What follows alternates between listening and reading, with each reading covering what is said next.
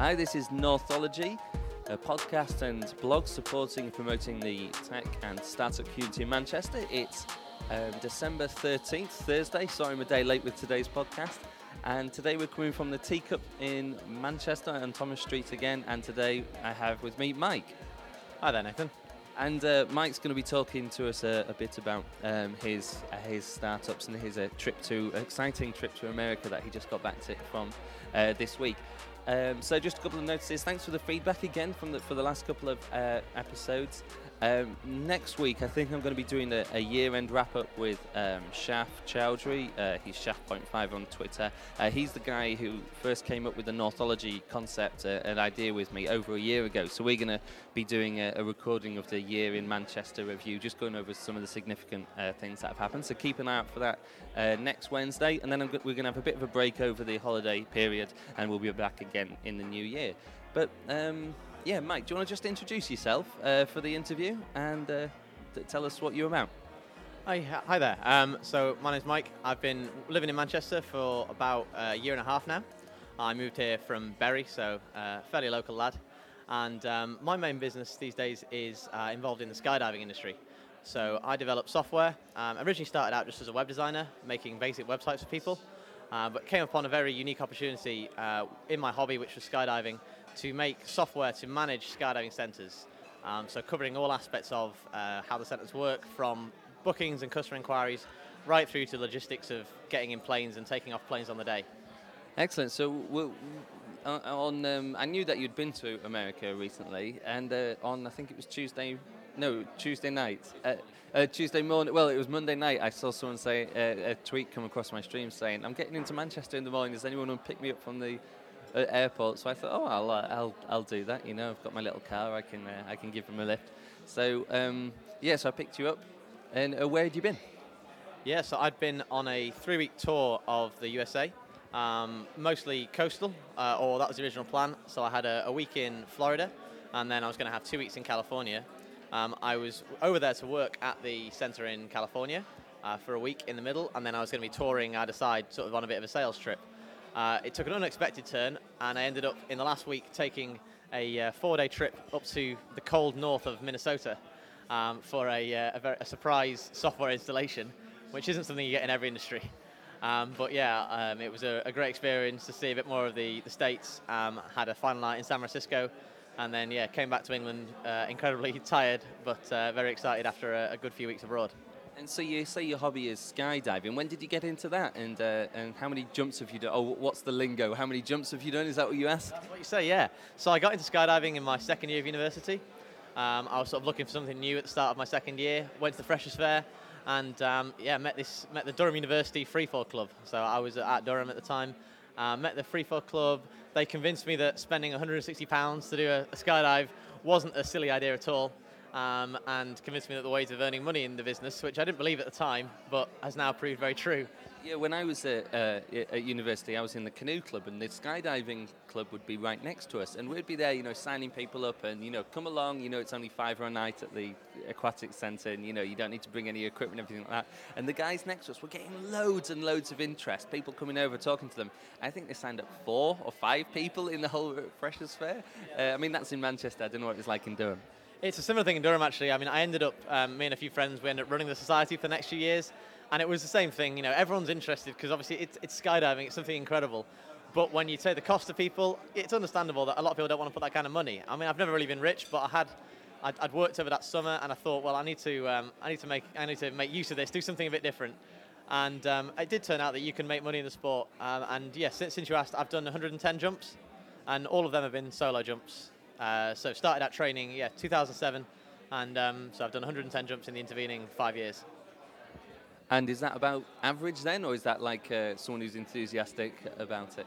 That's actually lower than average. So a lot of my friends who started at the same time as me have maybe 300 jumps by now, because they have maybe some more time, maybe some more money, or maybe just less other activities. I was involved with a lot of other stuff at university, so I kind of had to balance everything. Since I've started working in the business, it's been sort of a double-edged thing that I get free jumps when I go to the jump at these centres, but at the same time I spend so long working that occasionally I'll be there for a whole day and I'll only get one in, whereas people who are there for fun get 6 or 7. And so I don't know much about the industry. So how does this typical? Do you jump out of airports? I've heard you say drop zone a few times. Is that the name of your software? But that's the name of the. Just go on. Explain how the setup works when you go to a day. Yeah, so some lingo. So drop zone is what we call. It can generally be used to refer to as a skydiving centre. So anywhere you go skydiving, we will call a drop zone. So if I say I'm off to the local centre for Manchester is up in Lancaster, a place called Black Knights. If I was off to Black Knights, I'd say, I'm off to the drop zone. But the actual drop zone is technically the area where you land. So in America, they have an interesting thing where a lot of skydiving centres run out of commercial airports, which means they can take off on the runways there, but they can't land on the airport. So their drop zone is actually maybe a few miles away, generally in a field somewhere. So over in America, you'll often land, and then you'll have to they'll send a minibus to pick you up and bring you back to the airport with everyone's parachutes. In England, it's generally a little bit nicer. Most of the airfields over here are private airfields, where either the drop zone owner also owns the airfield, or maybe they just rent the airfield space. So in England, you don't generally need to take a bus, unless you get the wind blowing you in the wrong direction. Yeah, and I hear these. So it sounds like a very complicated setup. So what does your software have you developed this from scratch then? Okay, so yeah. So what's it actually managing? Ticketing, or does it manage just a full centre? I don't know what. I'm sure it's more complicated than that. Yeah, it does. It manages the full centre. That's the aim of it. Initially, it started out doing what we call manifest. So this is true of any aircraft you get on at any time in the world, really. If you get on an aircraft, there has to be a manifest for that aircraft, which is simply a list of all the people on the aircraft and what they're doing, which generally is they are flying from this airport to this airport. It's fairly simple. We still have to have a manifest. We're governed by the Civil Aviation Authority, the same as any other private or commercial person flying in England. But our manifest is obviously a little bit different because we're marked as getting out halfway. And so we have a manifest, and the manifest has to be drawn up by someone at the drop zone. And the manifest can be quite a complex thing to draw up, because at a drop zone on an operational day, you might have 20 guys there to do tandem skydives. You might have 10 people like me who are there to do fun sports jumping. You might have a couple of people who are, like I used to be, training to jump solo. And then you've got instructors, you've got pilots, you've got guys doing the fuel. It's a big operation. There's lots of logistics, just like any airport. And so my software basically manages that. It's a drag and drop interface, which mimics old paper systems, but with all the sort of advantages of computer systems. So data security, prevention against mistakes, against people being put on a plane when they don't have the correct insurance, the correct ratings, various safety procedures which aren't present in a paper system without someone sitting there leafing through a filing cabinet, but which is a lot more flexible than a lot of previous systems which use spreadsheets or access databases. Yeah, well, it sounds good. And what's your business model with this? And what's the size of the market? Because obviously there's these drop zones, there's centres all worldwide. But how big is the potential market for this software? So yeah, I often joke when I tell people what I do that I decided what's the nichest market I could find, and I went for that one. Skydiving, if you're going to target an industry, is probably one of the smallest industries in the world. In the UK, we have 5,000 registered members of the British Parachute Association, so 5,000 people who might jump regularly, and we generally do about 20,000 tandem jumps per year. So there's a small proportion of it, but it's obviously a very small market compared to anything else. In the UK, there are 23 drop zones, or 23 sort of full-time. There's a couple of drop zones that are open occasionally throughout the year, such as the one in Jersey, who can only open when the tides are right to land on the beach. And worldwide, though. So do you add that into your software as well, tide management? Well, I've been thinking of it, but unfortunately their business is so small that they're not too keen on paying any more money for software. But it's something I'd be interested in if they're listening. But worldwide, there's actually 2,000 drop zones. So once you start scaling up nationally, and especially America, where I was recently, there's 200 drop zones there. So I'm doing my software unlike anyone previously in the market. I'm from a technical background. I follow the startup scene. I read all the blogs, and so the whole software as a service industry is right up my street, really. And I see that as the future of how software is going. It's no longer going to be about people selling big software packages for thousands of pounds or dollars. It's going to be about subscriptions where people can chop and change and do what they want. And that's the same business model I'm using.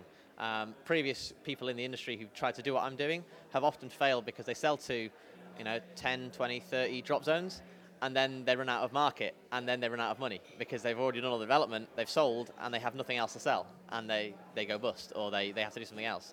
as a subscription service for low cost, drop zones don't have to invest much. But if a lot of drop zones take part in buying the software, I have a good wage and will hopefully be able to eventually form a company of a couple of people based around it. And so how much, obviously it sounds like they're going to be saving a lot of time, and they're also going to be saving a lot of headaches with, potential being sued for putting people on the wrong plane and kicking them out the wrong altitude, that kind of thing. I'm not saying that happened. But so how much will your software save per year or save potentially, and how much does it cost a month? Where have you put that equation? Is it 10 to 1 or how have you worked that out? So yeah, it's definitely something I considered. Well, I didn't really consider it when I first priced the software. I kind of looked at how many sales I could get and what I needed to sustain the business, which I think is equally valid when you're selling something. You need to know that you're building a sustainable company. And had that price point been too high, I would have realized, well, I can't do this as a business. I'm currently pitching it in the UK at £150, and then trying to convert that roughly into dollars, with maybe a slight decrease because Americans tend to expect to pay a bit less for things. Especially because in America the skydives cost about half the price, so there's a difference in the amount of money that's coming in and out in different countries. Is that because personal aviation is a lot bigger in America, and planes are cheaper and things like that? Exactly, yeah. In America, you can in some cases get away with lower wages. Fuel is ridiculously cheaper. It's about a third of the price to fly out there. And I don't know the situation with the airfield licenses, but a lot of them get airfield rental for free off their local cities. Because it brings business into the cities, so a lot of them have deals with local businesses. They'll send skydivers to local cafes and things afterwards, so boost business in small cities which otherwise wouldn't get tourists. So what I was asking about the ratio, say if your software, I'm plucking these figures out the air, but if your software saves somebody $50,000 a year, do you say, right, I'm gonna charge 20% of that? So you say, right, I'm gonna charge £10,000 a year. Or if you say it's saving them £100,000 a year, but you're only going to charge 5% of that, that's £5,000 a year. So have you done that calculation, or and presenting it that way, or you just, like you say, you're just going to go with the figure that you've got? So what you tend to find is that you can do all these calculations and you can come up with a lot of figures, and this is the same for a lot of the software as a service industry. You can come up with all these numbers, but really you never actually know how much money you're saving someone or how much value you have. And despite the fact that you might think that those numbers on a paper are all you need to sell, in fact, the companies generally aren't so bothered because they're never going to see that. They're not going to see directly that paying for this saves exactly this much money. What they will see is that their staff can become more efficient, that they're safer, and as you say, if it avoids an insurance case 5 years down the line where they could be sued for £30,000-40,000 for a mishap, then it's technically all worth it based on that. And obviously I don't pitch it on that. What I try to do is, rather than pitching it on a direct, this will save you this much time, therefore it's worth this, is I say, this will make your entire operation smoother. It will make your staff happier. It will mean your staff are more flexible and they can do more with their time. So maybe they don't reduce their staffing hours, but their staff can do more in that time. Maybe the customers aren't going to do more jumps, but they're going to be happier whilst they're there. And keeping the customers happy is obviously a massive benefit. One of the biggest things, especially in the UK industry, is weather. We get a lot of holds due to weather, so if it's too cloudy or too windy, you can't jump. And obviously, especially up in Manchester, that's ridiculously frequent. And so customers are always coming into the office saying, oh, well, when are we going to jump? And systems like this allow the centre to have screens around the customer areas, so customers can see what's going on. They have information, and that information just reassures them that things are going on. And when the planes are flying, they can see a big list of who's going up next. So they know, okay, I've got an hour to wait, I may as well get a sandwich. And things like that just keep customers happy. When they go home, they're going to tell their friends. So the business gets boosted in general. Oh, that's almost priceless, that thing, keeping it. And I suppose in America, where continental, the weather's more predictable anyway. I suppose that's why you went to Florida and California, isn't it? Exactly, yeah, though I must tell a story that in California, I was there for a week, and November's meant to be really good for jumping in California. It's quite mild, so you're not sort of really sweating on the ground, but you generally get quite clear skies, no winds, so it's really nice for jumping.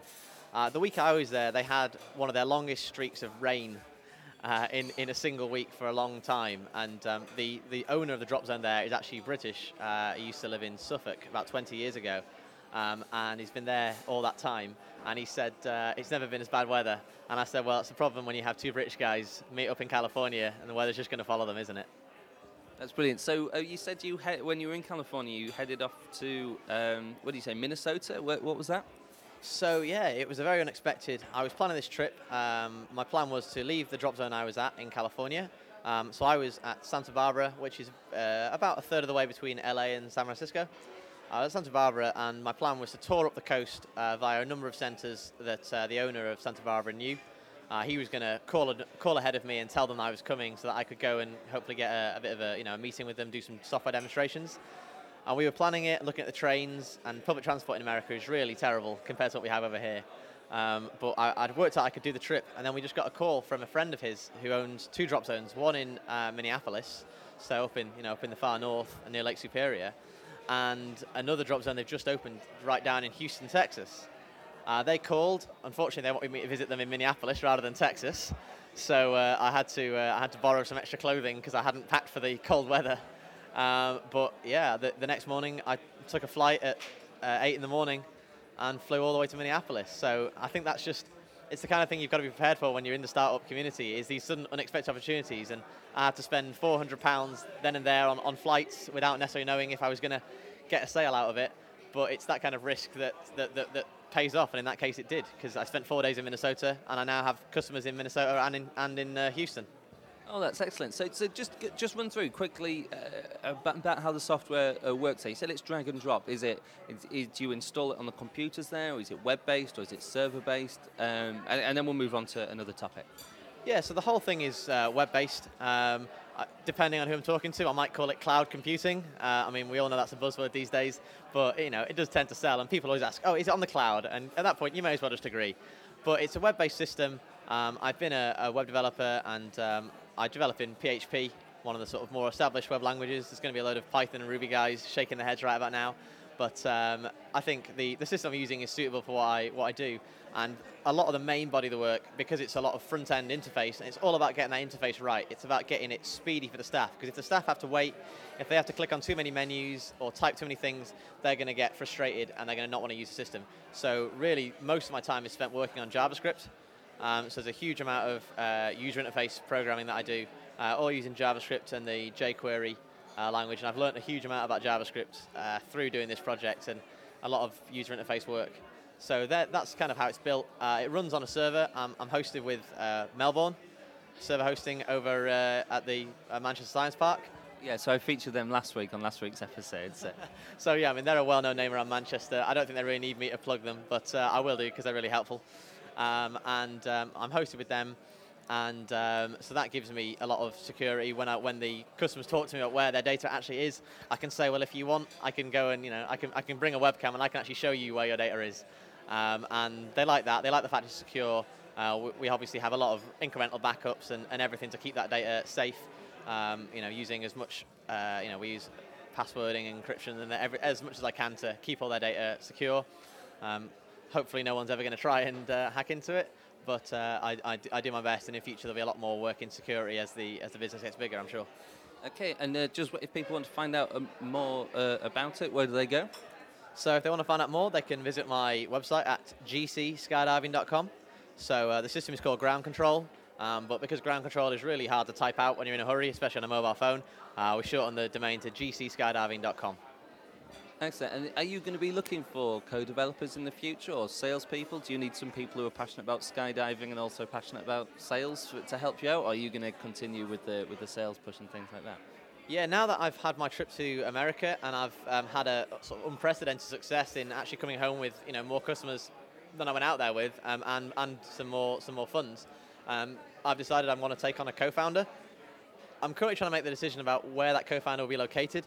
Obviously, being in America would be very handy for them because it means that they can tour around, visit the centres for a lot less money than it costs me. Is America where the bulk of your customers are going to come from over the next year or so, do you think?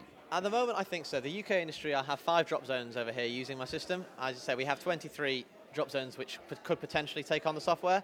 So the market is not running out over here, but it's a smaller market. A lot of the centres are they're happy with what they have. They're run more as sort of lifestyle businesses than necessarily big sort of money-making companies, and that's obviously a brilliant thing. But it means that you can't hard sell as much on it.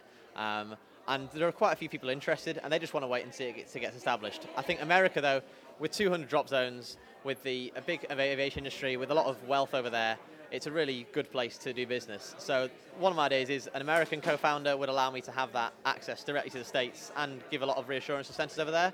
At the same time, I'd be quite interested to work with someone, and it'd be really cool to be able to sit down, at least once a week with someone who I was working with, sit down, plan and work, even if they live somewhere else in the UK. If there was someone in Manchester, then obviously I'd love it, and I'm definitely thinking of offering some sort of equity and profit split on the business to try and bring in a co-founder to boost the business to the next level. Okay, well let's see a bit about you. Why have you come to Manchester? You studied in Durham, did you say? Yeah. And where did you grow? And you're from Burnley. So what brought you to Manchester then? I'm from Bury, not Burnley. Bury. Sorry, I need to get this right sometime. Oh, you got to get that right. That's very important. Yeah. So growing up in Bury, moved there when I was 5 years old. So Manchester and the area has kind of been my life really. It's weird. I never identified as being from Manchester until I went to university. My family's actually from Liverpool, which is a bit of a faux pas around here.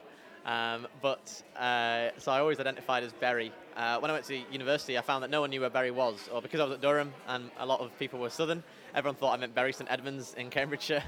So I had to switch to saying, yeah, I'm from Manchester. And weirdly enough, saying that kind of gave me a Manchester identity. So when I moved back home, I knew that Manchester was where I wanted to be. And so I spent about 6 months living with my parents before finally managing to have earned enough money doing freelance web design to move into Manchester. And I originally lived in Hume. I lived in Fallowfield for a while, and I now live in an apartment building in Moss Side. And I saw on your Twitter feed this morning that there was a helicopter landed behind your apartment in Moss Side. What was that about? Yeah, so I was having breakfast with a friend in my apartment, and I'm very fortunate to have a tremendous view of Manchester from my window. I can see the entire skyline. And right behind us is Manchester Academy's playing field. And there are a lot of kids gathered around. There usually are kids out there, playing in various, sports and things. But they were all just standing around. And the next moment we heard a helicopter very close. We looked out the window and it was landing. Originally we thought it was the air ambulance, and we feared that there'd been some sort of tragic accident, because if you know the area, you'll know there's a hospital across the road from this school. So if they need to bring the air ambulance in, something's gone really wrong. But then the door opened and out gets a man dressed as Father Christmas. And he goes around and speaks to the kids, and we were fairly certain Father Christmas arrived by sleigh. I think when he visited my school, he turned up in a car when I was young. So obviously he's moving up in the world. He's got the enterprise spirit as well, and got his own helicopter. Excellent. Okay, so what kind of scene are you involved in Manchester? I know that you mentioned you were working out of Inner Zone. Inner Space. I can't. I'm tired this morning. It's from getting up, picking you up from the airport the other day. I've not caught up with my sleep. So Inner Space and things. And where are you now? And what kind of events do you go to in Manchester? How do you fit in with the Manchester scene? So yeah, Inner Space was a brilliant thing for me. A combination of two things really: Inner Space and Geek Up. Geek Up no longer runs, but there've been some plans for a while, which we really need to get working on to continue Manchester Geek Up. But Geek Up was something run by a number of Manchester freelancers, which sort of kick-started a whole scene in Manchester, a few years ago. And since then, there's a huge amount of events going on in Manchester, and I tried to get to quite a few of them. I'm quite involved with the PHP Northwest user group, and this year and last year I've been helping out with their annual conference in Manchester. And Inner Space is Manchester Met University's business accelerator. I started there in July last year after realising that working from home just wasn't doing it for me anymore. Too distracting, you're too close to your bed and working all sorts of weird hours. So. Yeah, tell me about it. Yeah, so moving to Inner Space was really good, and it was a great community there. Since then, the Inner Space community's sort of moved away from tech a little bit, and my business has grown at the same time, and it was kind of about the right time to move out. And Tech Hub has just opened in Manchester, and there's been a lot of word about that lately. There was a startup weekend a few weeks ago, which I think Northology covered. Yeah, just to clear that up, it wasn't Northology. I was actually hired as a video producer, as in Nathan Ray Productions, my video production company. The guys that actually hired me, so I was actually working for Tech Hub Manchester that weekend. But everybody knows me from Northology, so I know where the confusion comes from. No worries, yeah. So, Tech Hub seems like a great thing, and I'm hopefully moving in there within the next week. I would have moved in when it opened, but the day it opened was the day I flew out to America. And they had no desks that day either. And they had no. Well, no, they had some. They finally had some desks on that day, but no chairs exactly. So it would have been a bit difficult. But I've done the stand-up desk thing before, but I'm not really too keen on it. And then there's a few other events I drop into Manchester. So the Northern Digitals event, which I think is on a bit of a break at the moment. Northern Soho, which I've gone to largely just to kind of get involved with the community. And then I'm also involved with a fair amount of actual community work down in Moss Side with groups who are all about sort of improving the Moss Side area, people in Action for Sustainable Living, various residents groups and other sort of community initiatives down there. Oh, so you become a proper pillar of the community then down in Moss Side, are you? Well, not quite yet. One of our friends, we know him as Mr. Moss Side, so I couldn't really take the thunder from him. But it's definitely something I'm really interested in. I'm hoping to start a resident association up in my my block of flats soon, and I think that you can mirror a lot of stuff in sort of community work from how the tech community works. The tech community is this really interconnected community in the city centre, and it's strange that a business can have that kind of linking, whereas a local area doesn't. And so I think it's really important that the local area gets as much of a look in as the business world. Yeah, I agree with that. I just tried to start up a tool sharing. I don't live in an apartment, I live on a street. I tried to set up like a tool sharing group there because I've got a chainsaw, but I need a lawnmower. That kind of thing. But it never really took off. And then I tried to do it on Facebook as well, but nobody wanted to join the group. So anyway, these things happen. I'm not really putting much effort into it. Okay, well, so. Who are you on Twitter, and where can people find out more about you and maybe some of the other projects that you're up to? So yeah, my name is Mike on Twitter, so that's M1KE. I really like that. Obviously you couldn't get Mike, but that's the next best thing, I think. Absolutely. Well, the thing is, I've now realised that I probably could have got Mike. I signed up for Twitter, I think within about a month of its original launch. I didn't use it for another 2 years because no one else in the UK was on it. I occasionally used it. I generally used it because I could send text to it, and I had a bot that was following me, which if I texted the bot, it would add things to my Google Calendar. So in the days before the iPhone, and before any kind of nice, usable smartphone, that was my main way of accessing the internet from when I was out and about on my rubbishy little Nokia phone. So yeah, that's Mike on Twitter. And if you happen to be the guy who owns the Mike username, and I know that you don't use it, please give it to me, because it'd be really useful. Yeah, so, Mike, well, thank you, Mike. And go and follow Mike at Twitter and check out the gcskydiving.com. That's right. That's the one. Okay, then. Right, well, it's part of the podcast now where we move on to What's On in Manchester.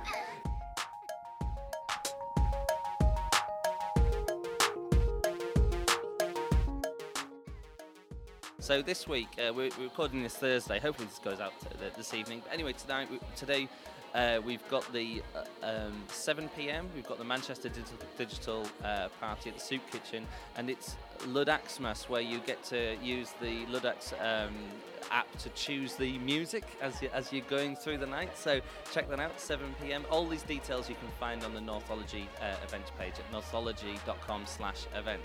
So what's on Friday? So on Friday, I guess this is quite appropriate that I'm reading this out. So we've got Tech Basin Beers in the evening at 6:30, and that's every week on Friday, somewhere in the Tech Basin area, which I think is what they're calling the kind of south end of the Northern Quarter, around the Piccadilly Station area. And in fact, there's also the open day all day at Tech Hub Manchester, so I'll probably be down there, and maybe Nathan will as well. Anyone can come along tomorrow and work for free and to just soak in the atmosphere and see what it's about at Tech Hub tomorrow. That's right. And also tomorrow, Manchester Internet Entrepreneurs Christmas Party is happening at Duke's 92 at 12:30 p.m. And again, there's more details about that on the Northology website. And you're probably too late for that because you had to sign up advance for that, because Duke's 92 is heaving this time of year. They had to sign up and get numbers before that. So, but do check out the Manchester Internet Entrepreneurs.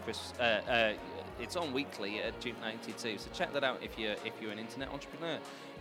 Okay, Monday 17th of December, there's the Manchester Lambda Lounge at Mad Lab, and that's 7 p.m. And then on Tuesday, the 18th, there's the Minimum Viable Christmas Social from the Lean Startup Group, and that's at 6:30, and this location is to be announced. And then half an hour later, at 7 p.m, is the Mad Lab End of Year Party, which obviously is at the Mad Lab.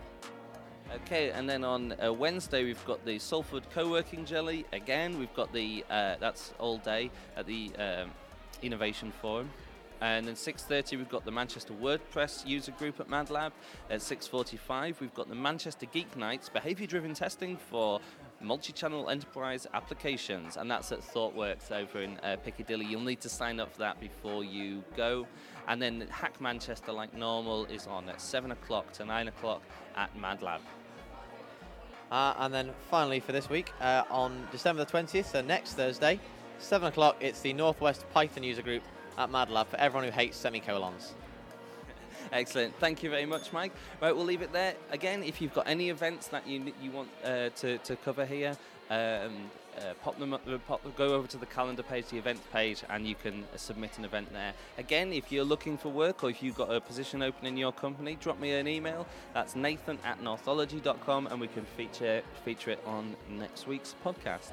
Okay, well, it looks like we're half an hour in. I'd love to hear some more feedback, but for now, we'll leave that there. Thank you very much for listening. See you next week.